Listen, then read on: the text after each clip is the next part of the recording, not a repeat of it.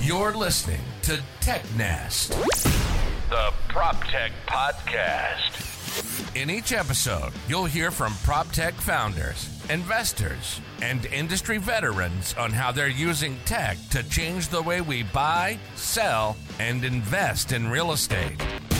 Discover market opportunities, interesting data, growth tactics, and trends driving the industry forward.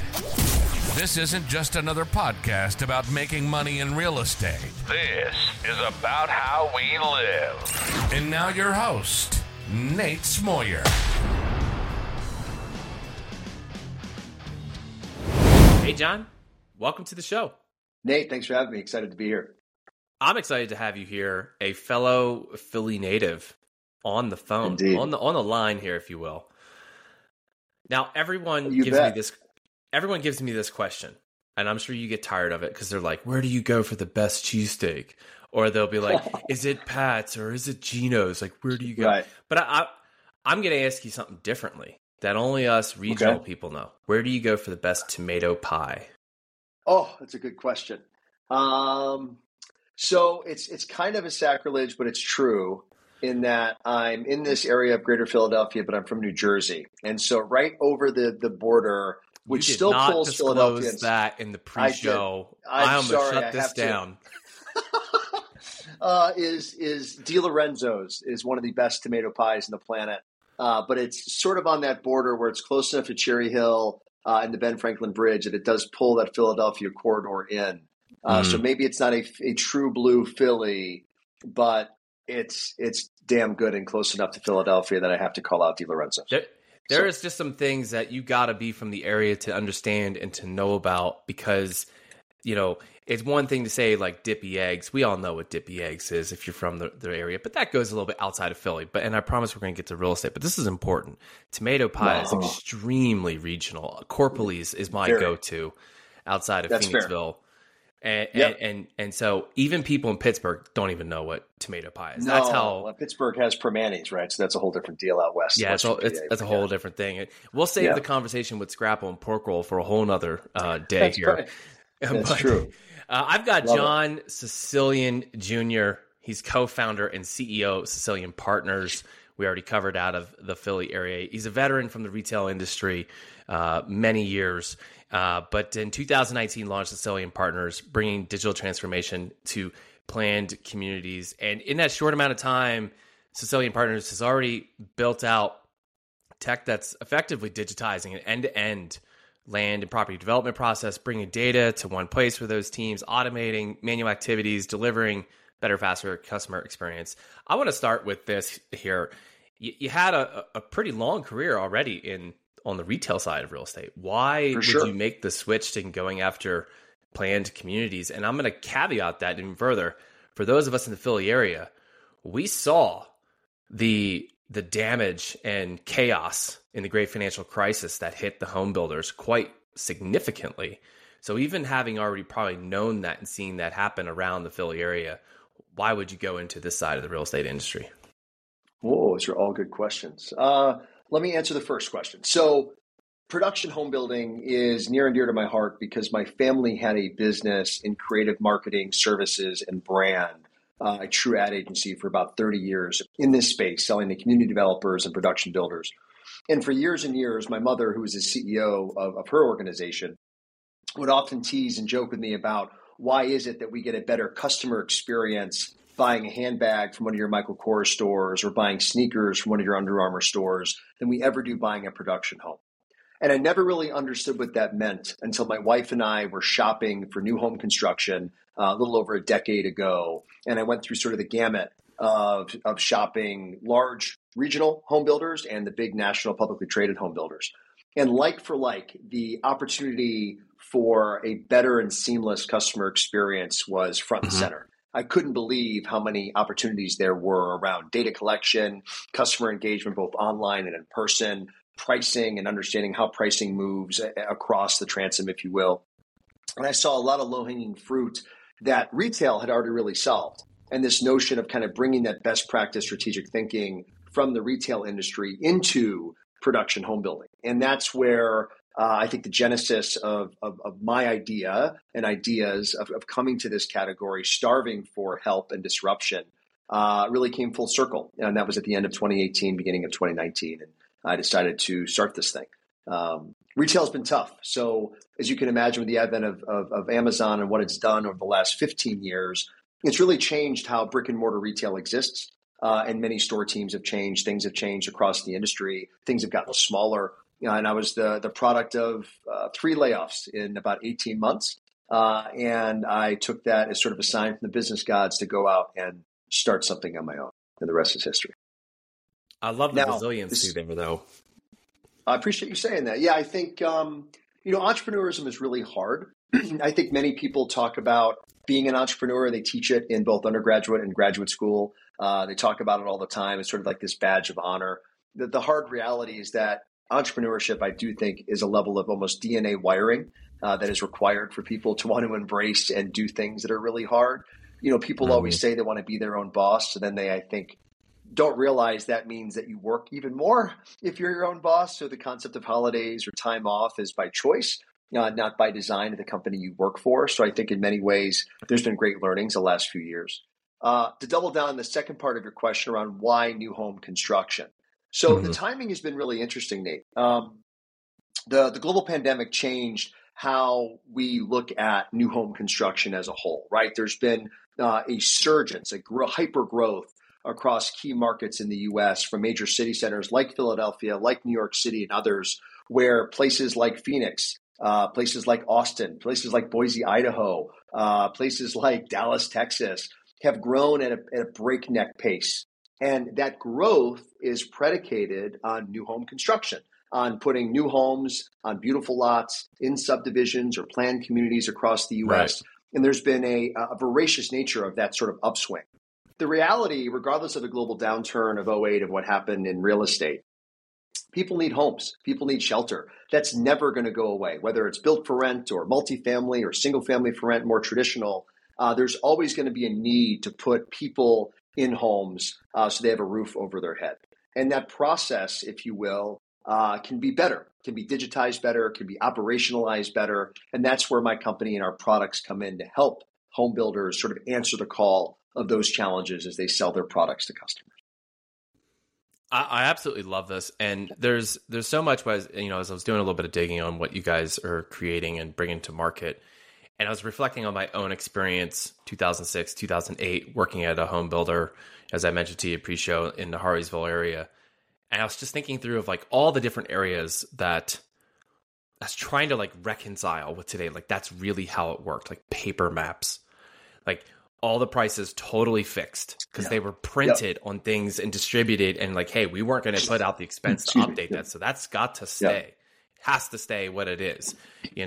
I mean, it was just so much about that. That's like what you're saying. It's not even a matter of just disruption for the sake of disrupting. It's about consumer experience. It's about really bringing, something that's modern to the customer, meeting them where they're at and they expect buying and selling to be. And if it's something as important as your home, you're building a new home. And anyone who's ever built a new home, there's so much there. They're not the ones literally put up the walls, but there's a lot of pride that goes into that. Yeah, we built our home. Absolutely. Yeah.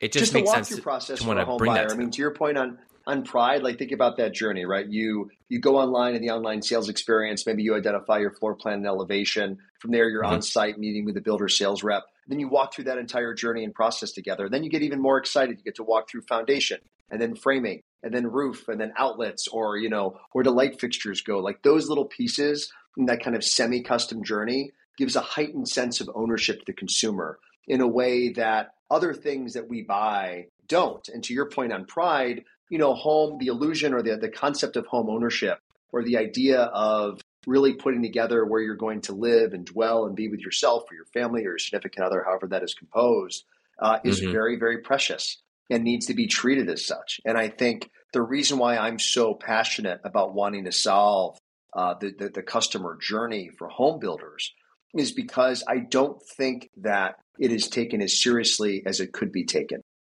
And I don't want to say that as a catch-all. I think that in many ways there are opportunities and there's great builders out there that do it beautifully, where they do provide a wonderful end-to-end customer journey for their aspiring home buyer.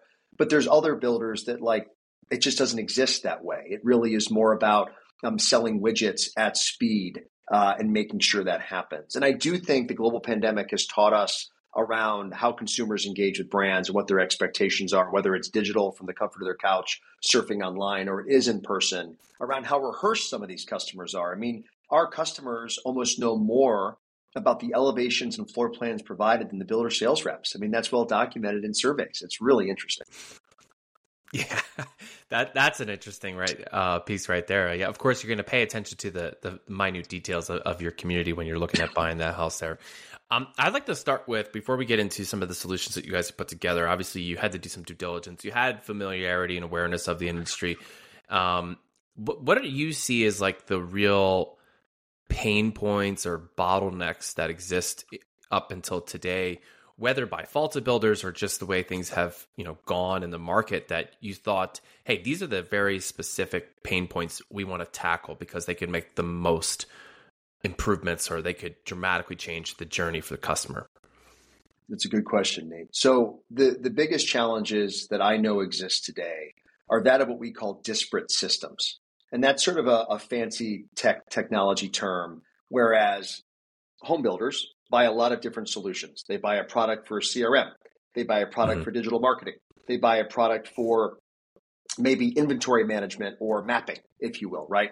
And all of those products are a door to capturing that aspiring home buyer. The problem is those three doors in this example don't talk to one another. So John Smith comes in through door A online. John Smith comes in online to the in-person experience, filling out that 5x7 note card. And John Smith is also captured somehow in CRM. Now you have three John Smiths in your database. How do you know as a builder sales rep how to really market to John Smith? How do you engage with John Smith so he has a perfect experience from start to finish? And I think that's one of the big challenges and where we started in my organization is trying to find a way to create what we call a single source of truth. It sounds kitschy, but it's real. In a platform that allows all of those doors to be captured in one area. So now there's one record for that one person who's engaging across your products. This is very much the parallel, Nate, to retail. A quick aside. In 2007, the iPhone launched. And this notion of being able to shop from your mobile device wasn't really even there yet. All of a sudden, with the advent of the iPhone, really blew up e-commerce. And so brick and mortar retailers now had three different forms by 2011 to capture their would-be repeat customer. The first was brick and mortar at the point of sale, right, in that four-wall space. The second was through e-commerce. They log in online, they buy something online, and they save their email address, second record. And now the third is the mobile device and how they engage through the app if it applies and how they shop there. The problem for retailers in those kind of early 2010s, call it, is that it created these false sense of records. You had CMOs of huge retailers that had databases that might have 250,000 people over what is actually real. And that's because of disparate systems and disparate data, right? This notion that we have data parked all over the place and it's not being centralized. This industry, production, home building, and residential real estate, is sitting on a gold mine of data. The challenge is, do they understand how to get the most out of it, making sure that it's accurate and correct, and that they're able to glean from it future decision-making for their business, whether it's pricing, whether it's marketing, whether it's inventory, whether it's operations, whether it's even design and elevation and floor plans, right? And I think that's something that is really meaningful that we're trying to help solve. Oh, that's so good. That's so good. I mean, and I have to ask you this: are billboards? Yeah. And this is going to be like a very specific thing. Billboards. I love this question. Go ahead. Yeah. Are billboards actually a driver of visitors to home communities? Great. I have gotten an. And you know why I'm asking this? Yes, I do. Okay. The great debate is measure my unit of conversion in the welcome center, right? How do I know why this family, this individual came into my welcome center and now why they want to peruse these lots or this plan or what have you, right?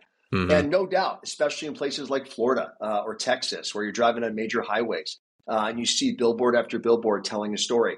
The issue, it's not even an issue. It's what's always been done, right? If for 30 or 40 years, you've always done billboards to tell the story of your brand, that's what you know. That's what you're going to be comfortable doing. it's not because it's a value or because it costs less money. Innovation in software costs about the same or a little bit less, but it's foreign, right? It's not a monetary challenge. It is an understanding of the perceived value of what you get. And no doubt, billboards, I think that they are there for a reason. But I'm sure if you're to look at those capture cards, what percentage of new home sales come from billboards has to be very little. It's a great debate because the truth is that there really isn't a measurable conversion from driving on I-95 in South Florida and seeing half a dozen billboards saying, gee whiz, I saw your billboard. It made me do a U-turn and come look at your houses starting at the 300s. I mean, it just doesn't make sense. You know what I mean? Look, I was a building services coordinator. Okay, that was my title, right? I was glorified security and maintenance guy. I hung photos and then got calls when there were squatters in our farmhouses. And even then, I remember thinking, wait a minute, you're telling me billboards are the thing that people, that's why they're buying our homes, is because they saw our billboards? And back then I was having a tough time believing it. I don't debate that it might be influential or helpful in some key areas, but with what you're talking about, having like a source of truth that dispels that, well, we've always done it this way because it has to be done this way. We can actually see the numbers and say, hey, look, this is really what's working. We should put more money or effort into these other areas rather than just do what's always been done, because it may not be driving the response or the results that we were looking for. I wanted to give an opportunity and shift into a little bit, because I know that you guys are covering a whole bunch of different areas in helping these planned communities from a product perspective, and kind of get a broad overview of some of the solutions that Cecilian Partners is bringing to market. And I know there's some newer tools that you guys have recently released and put out there. So the opportunity to dig into those. Cool. Thank you. Thank you for bringing that up. So I think I'll start with a place that's natural, right? So I obviously have been carrying on about this importance of data capture and what that looks like, and having this kind of singular platform that does it. And so the cute logo you see on my hat, the XO, is our flagship product, right? It is our enterprise platform, known in sort of other walks as kind of an ERP solution. That acronym is Enterprise Resource Planning.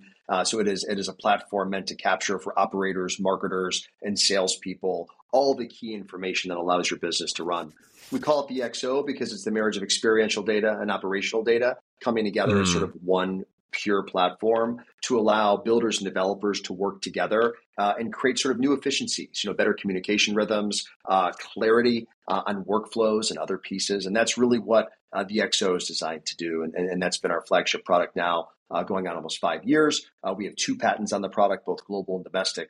Very proud about how that's come to life over the last couple of years. We have a handful of other products that are all complementary. So a way to look at Cecilian Partners, we're what's called a vertically integrated software business. So all 7 of our solutions can work together in tandem or work apart. It just depends what you're looking for as a would-be client. To your earlier question a second ago, the latest product that's come to life is something we call Customer Blueprint. So Customer Blueprint is a white-labeled resident loyalty application. And you could say, gosh, a resident loyalty app, there's hundreds of those, no doubt. The caveat of our resident loyalty application is it really is the ability to give residents everything they want in the palm of their hand. Meaning, if you live in any HOA today, you have an HOA app that you have to use to pay your HOA payment. And then you have your maintenance app if you want to schedule some sort of issue within the community at large or even in your backyard. And then you have maybe some sort of great app that would engage the community, like I'm going to schedule a tea time, or I'm going to go ahead and, attend an event that's in a local place, local community. Imagine having all of that in the palm of your hand, right? So a single white labeled app that the developer, the actual real estate developer provides to all builders and all residents in the HOAs, and allows residents to engage the community in a way they never have before, right? Meaning that in the palm of their hand, they can do a HOA payment, they can schedule maintenance, they can even schedule an Uber, they can even make reservations at their local restaurant. They can also schedule a tea time. They can even have key card access all in one app. That's how a modern resident loyalty app should be, and that's what ours is designed to do. It is being rolled out at 2 master plan communities, one in the primary market in Southwest Florida, the other in a secondary market outside of Phoenix. Can't disclose the name of the communities because they're sort of skunkworks projects, but they're coming to life at speed. And starting in fiscal 24, we have a handful of others that we're going to be launching this in. It's exciting, Nate, because it's, I think, answering the call of what so many land developers and planned community developers are looking for, in the sense of giving their residents something that puts them in the driver's seat, right? Yeah. No more do you have to download all these applications to kind of understand what to manage. It's really about engagement and meeting them halfway. But I would see also potential long-term value is customer lifetime value, right? I mean, if yes, you move into a planned community, you love your house, it's built well, and whether you graduate to a bigger home because you're expanding your family or you're downsizing, in my opinion, the natural go-to would be like, hey, why don't we go with the builder we went with before because things have 100%. Worked out. Yeah, as you know, that's a big challenge, is that a focus right? for builders? It should be a focus. I will tell you from the HOA perspective, when you speak to HOA managers, especially if let's say you built new and that family that was there 5 to 7 years moves out, one of the biggest gripes for that next group of people moving in is, what's the color of my house? What's my elevation called? What's the name of my floor plan? Like, there should be a record of that, right? And the power of Customer Blueprint is it gives you that record. So there's continuity in the journey, to your point, in lifetime value, right? And then to your point, you as the home buyer can actually name who your builder is. I mean, too often, and I've done this through secret shops, I've done this through ethnographies. When you do a man on the street interview in one of these great master plan communities and you say, hey, what builders do you shop? In my experience, less than half of those residents can even tell you the names of the builders they shopped and why they chose the builder they chose. It's more, they chose the floor plan and the floor plan was XYZ to them, right? If that makes sense, versus what the builder stands for from a brand perspective. And I think that's something that is starting to get better, especially you see really remarkable regional builders doing some incredible things. I'll shout out to a couple. One is Garmin Homes in Apex, North Carolina. Elena and team do things in a way that's remarkable. Akel Homes outside of Tallahassee, Florida is also amazing. Alex Akel does some beautiful stuff. I mean, these are people that I think are very connected to who their home buyer is and then creates a story arc around the product they sell to meet that demand, if that makes sense. Yeah, no doubt you guys have been busy, and part of your expansion as a company and to continue building out these products and developing new tech has been you closed your Series A just about a month or two ago. Can you share more about that? Yeah, for sure, man. It's been a really intense year. It's no secret what's been going on in the landscape with capital raising, both in the venture side and private equity side. Cecilian Partners today is deemed a growth stage firm. So we go from kind of that early stage now to growth stage. And that's an exciting period to be in. I met with over 30 different capital partners over the last year. And we met a tremendous group out of Baltimore, Maryland called Resolve Growth Partners, led by two founders, and Chris and Jit, great guys. Both understand our mission and vision. So they're not just capital, but they're also a primary supporter and a strategic supporter of our growth as an organization. And then on top of that, we had a group out of Dallas-Fort Worth called Perot Jane, which has been around since 2015. And Dallas being our primary market of most growth and most customer concentration for us means a great deal. So a lot of strategic positioning there.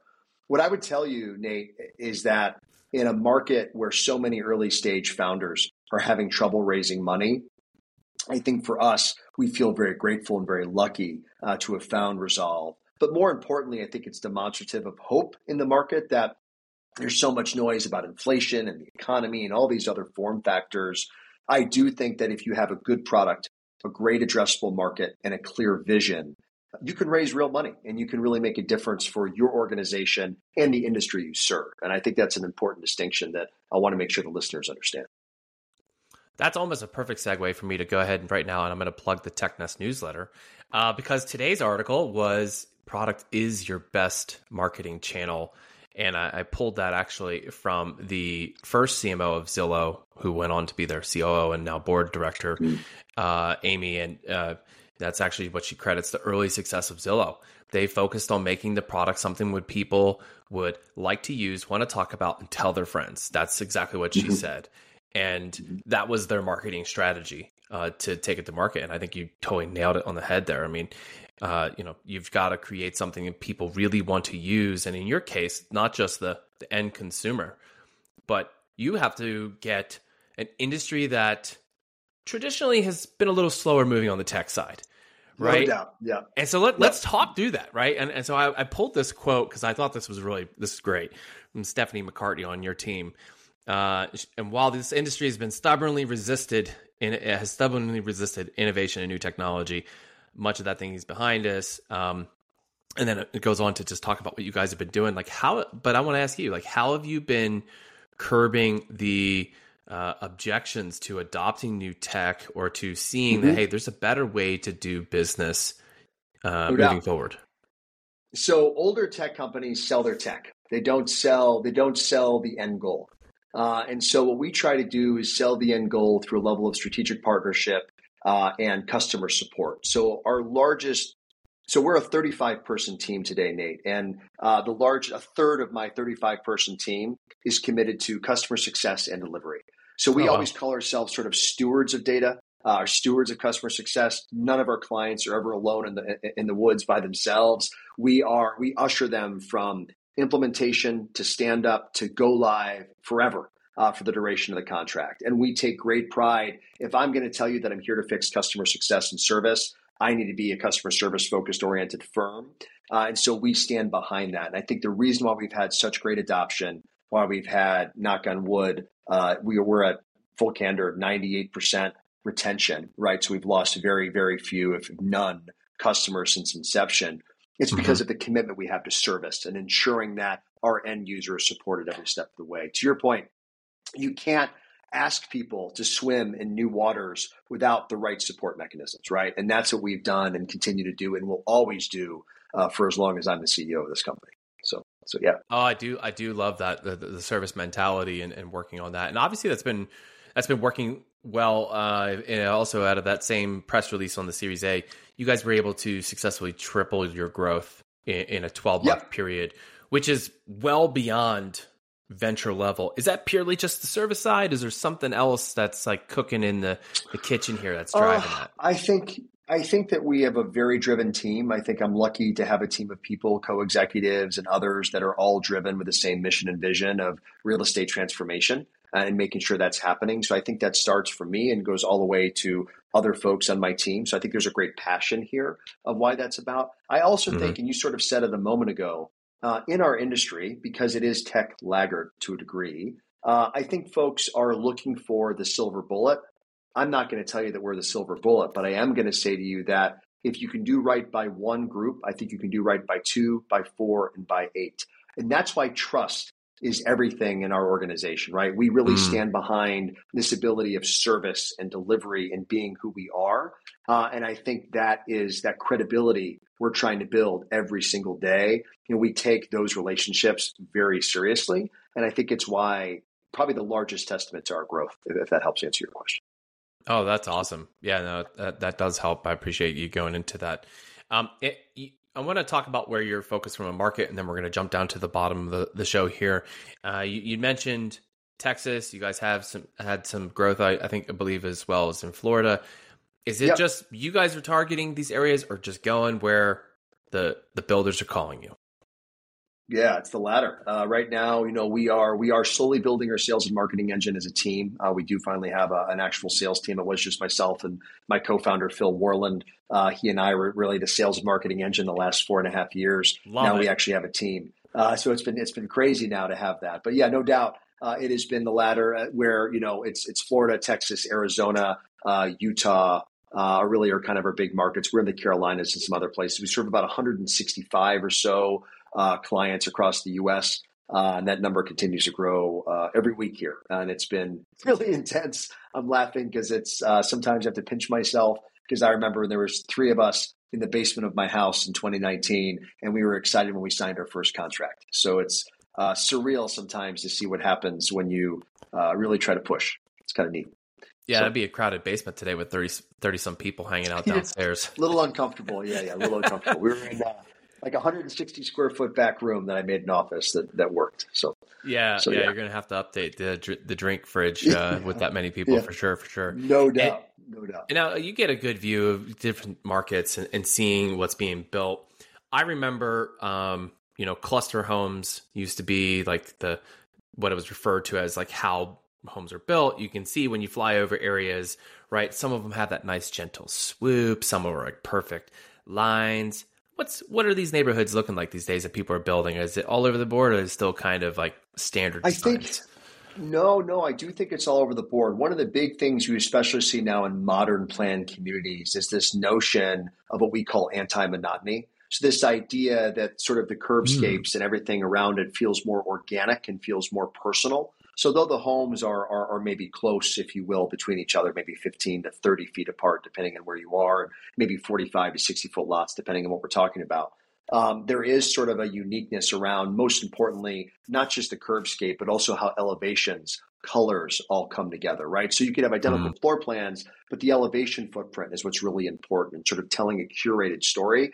And I think some of the best developers do that today. And you can just see that examples of that as an analog would be Tavistock Developments. Laureate Park, I think, is a great example.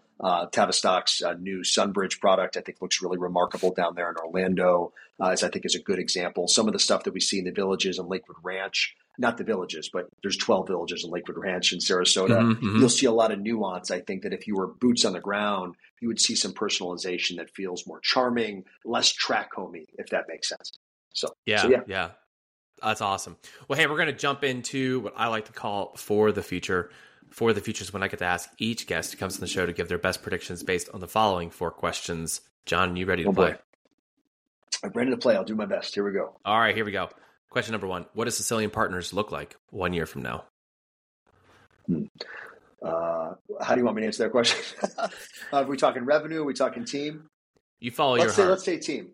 All right, I'll follow my heart. We will be a 50-person company, and we will have 250 customers. Boom. Number 2, this is the magic question. I feel like if you could figure this one out, I'd love it. Do you think we'll ever catch up to the housing demand nationwide, and why? Never.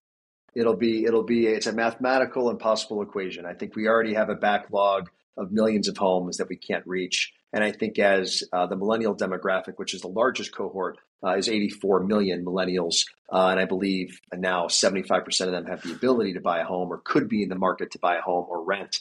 We will never catch up unless there's some sort of cool futuristic automation that starts to happen. But I just don't believe it's possible.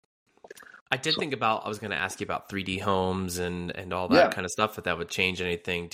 Do you think that could change the speed at which we could deliver? I think it could change. I think it's about lot availability. Part of the challenge, right, or is raw land being available, platted and ready, lot ready, if you will. So the question is, how fast can we curate land to be lot ready, then get houses on those lots? I think that's a whole challenge unto itself.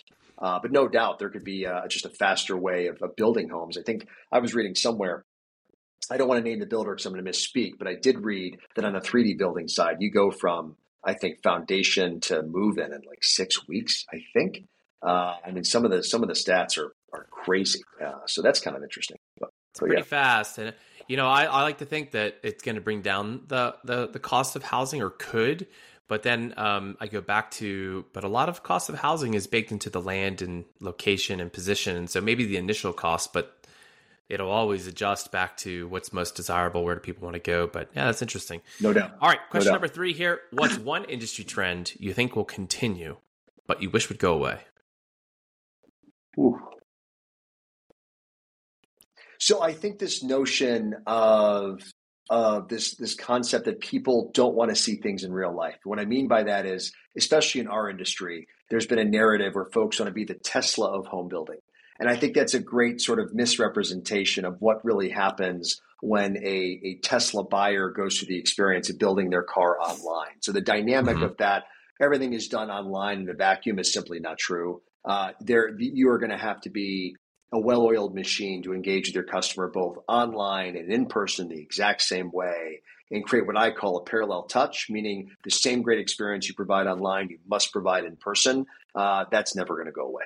I just don't believe it. All right. Last one on For the Future. What's one thing you believe will dramatically change or fade away in real estate as a result of tech advances? Well, that's a hard question. I don't know the answer to that. That's a good one. You actually stumped the band on me, Nate. I never get stumped, and you got me on this one. I think that tech advances, I don't know if something will go away, maybe it'll be more additive. And so what I mean by that is I think that we will get better, more efficient at how we engage with the home buyer from start to finish. And especially if you're a production builder that builds in, let's say, 300, 400, 500, tertiary markets across the country, you'll be better on the marketing and operations side, meaning you'll know who your customer is to create a lookalike. You'll know how to price your product based on other repeat things that have sold in the past. And you'll just be quicker at that. You'll have a higher level of efficiency and understanding because your data house will be in order and you'll be smarter, faster, better at your job. So that's what I would say. Cool. No, that was great. I don't think I stumped you on that one at all. You just had a little speed bump there. All right, last three here, John. These are going to be more about you, so our listeners get to know you just a bit better. First one, what are you reading? Ooh, good question. Right now, I am through the process of reading Peter Thiel's book, 0 to 1. It's a really, really interesting book. It's kind of the concept of if you're a visionary or if you're an entrepreneur, what problem do you see that others don't that you can solve? That's sort of the thesis. So that's number two. Yeah, number two, who are you learning from? I am learning from my kids, actually. It's a funny question. I have two daughters who are 4 and 8, Stella and Delilah, who just got done with a trip recently. And I will say to you that, seeing them sort of grow and change and the observations they have on people and the observations they have on family, I find to be so enlightening at times. And if you really listen and lean into your kids, their sort of unfiltered, unbridled feedback and observations are really interesting. And so that's been fun, to be honest with you. You asking for some feedback when you guys ship a new app? Yeah, I could ask them for feedback. On the work side, if you want to be really sincere, on the work side, it's always our customers. We are very big on customer-led innovation. And so on the work side, I would tell you that we're always seeking feedback openly from our clients around how to be very better. Cool. That's just something we do. Yeah. All right, last one here. What inspires you? I have to go back to what I just said a moment ago. My family, my daughters, my wife. My wife's Jennifer's also our CFO, so it's very much a family business still in that way, even though we're growing and scaling. But no doubt, I want to be a better person, father, husband, and leader for them. I don't want to sound contrived. It's real, and it's highly motivating to have them be such a close part of my daily life and work life. With Jennifer, obviously, as our CFO. So 100%, my girls. So. John, it's been awesome having you on the show. We don't get a chance to talk about new home construction and some of the interesting things that are really happening on that side of the real estate industry very often. So I'm glad to have you here. And Thank you. Congrats on not staying in Jersey and seeing the light and knowing that the Keystone State is a better place to hang. But before we go ahead and close this out, for those who want to get in touch with you or learn more about Cecilian Partners, where do they go? How do they do that? Yeah, just check us out on LinkedIn. We have a very active presence on CecilianPartners.com to learn more about our business. Cool. And I'll put those links in the show description. You can always find those on technest.io. But hopefully we'll catch you around next time back east. Until then, we'll see you later. Nate, thanks. Thanks for listening to TechNest, the PropTech podcast. Find all the links and resources mentioned in this episode on technest.io. You can get future episodes delivered to your ears directly by subscribing to the podcast on iTunes, Spotify, Google Podcasts, and all other major podcast apps. Follow TechNest on social media to stay up to speed on new developments, resources, and announcements in PropTech. Your support is greatly appreciated. There's 2 ways you can directly support this podcast. Share episodes you find interesting, and then leave a review of the show in the App Store. From Nate and the TechNest team, thanks for listening.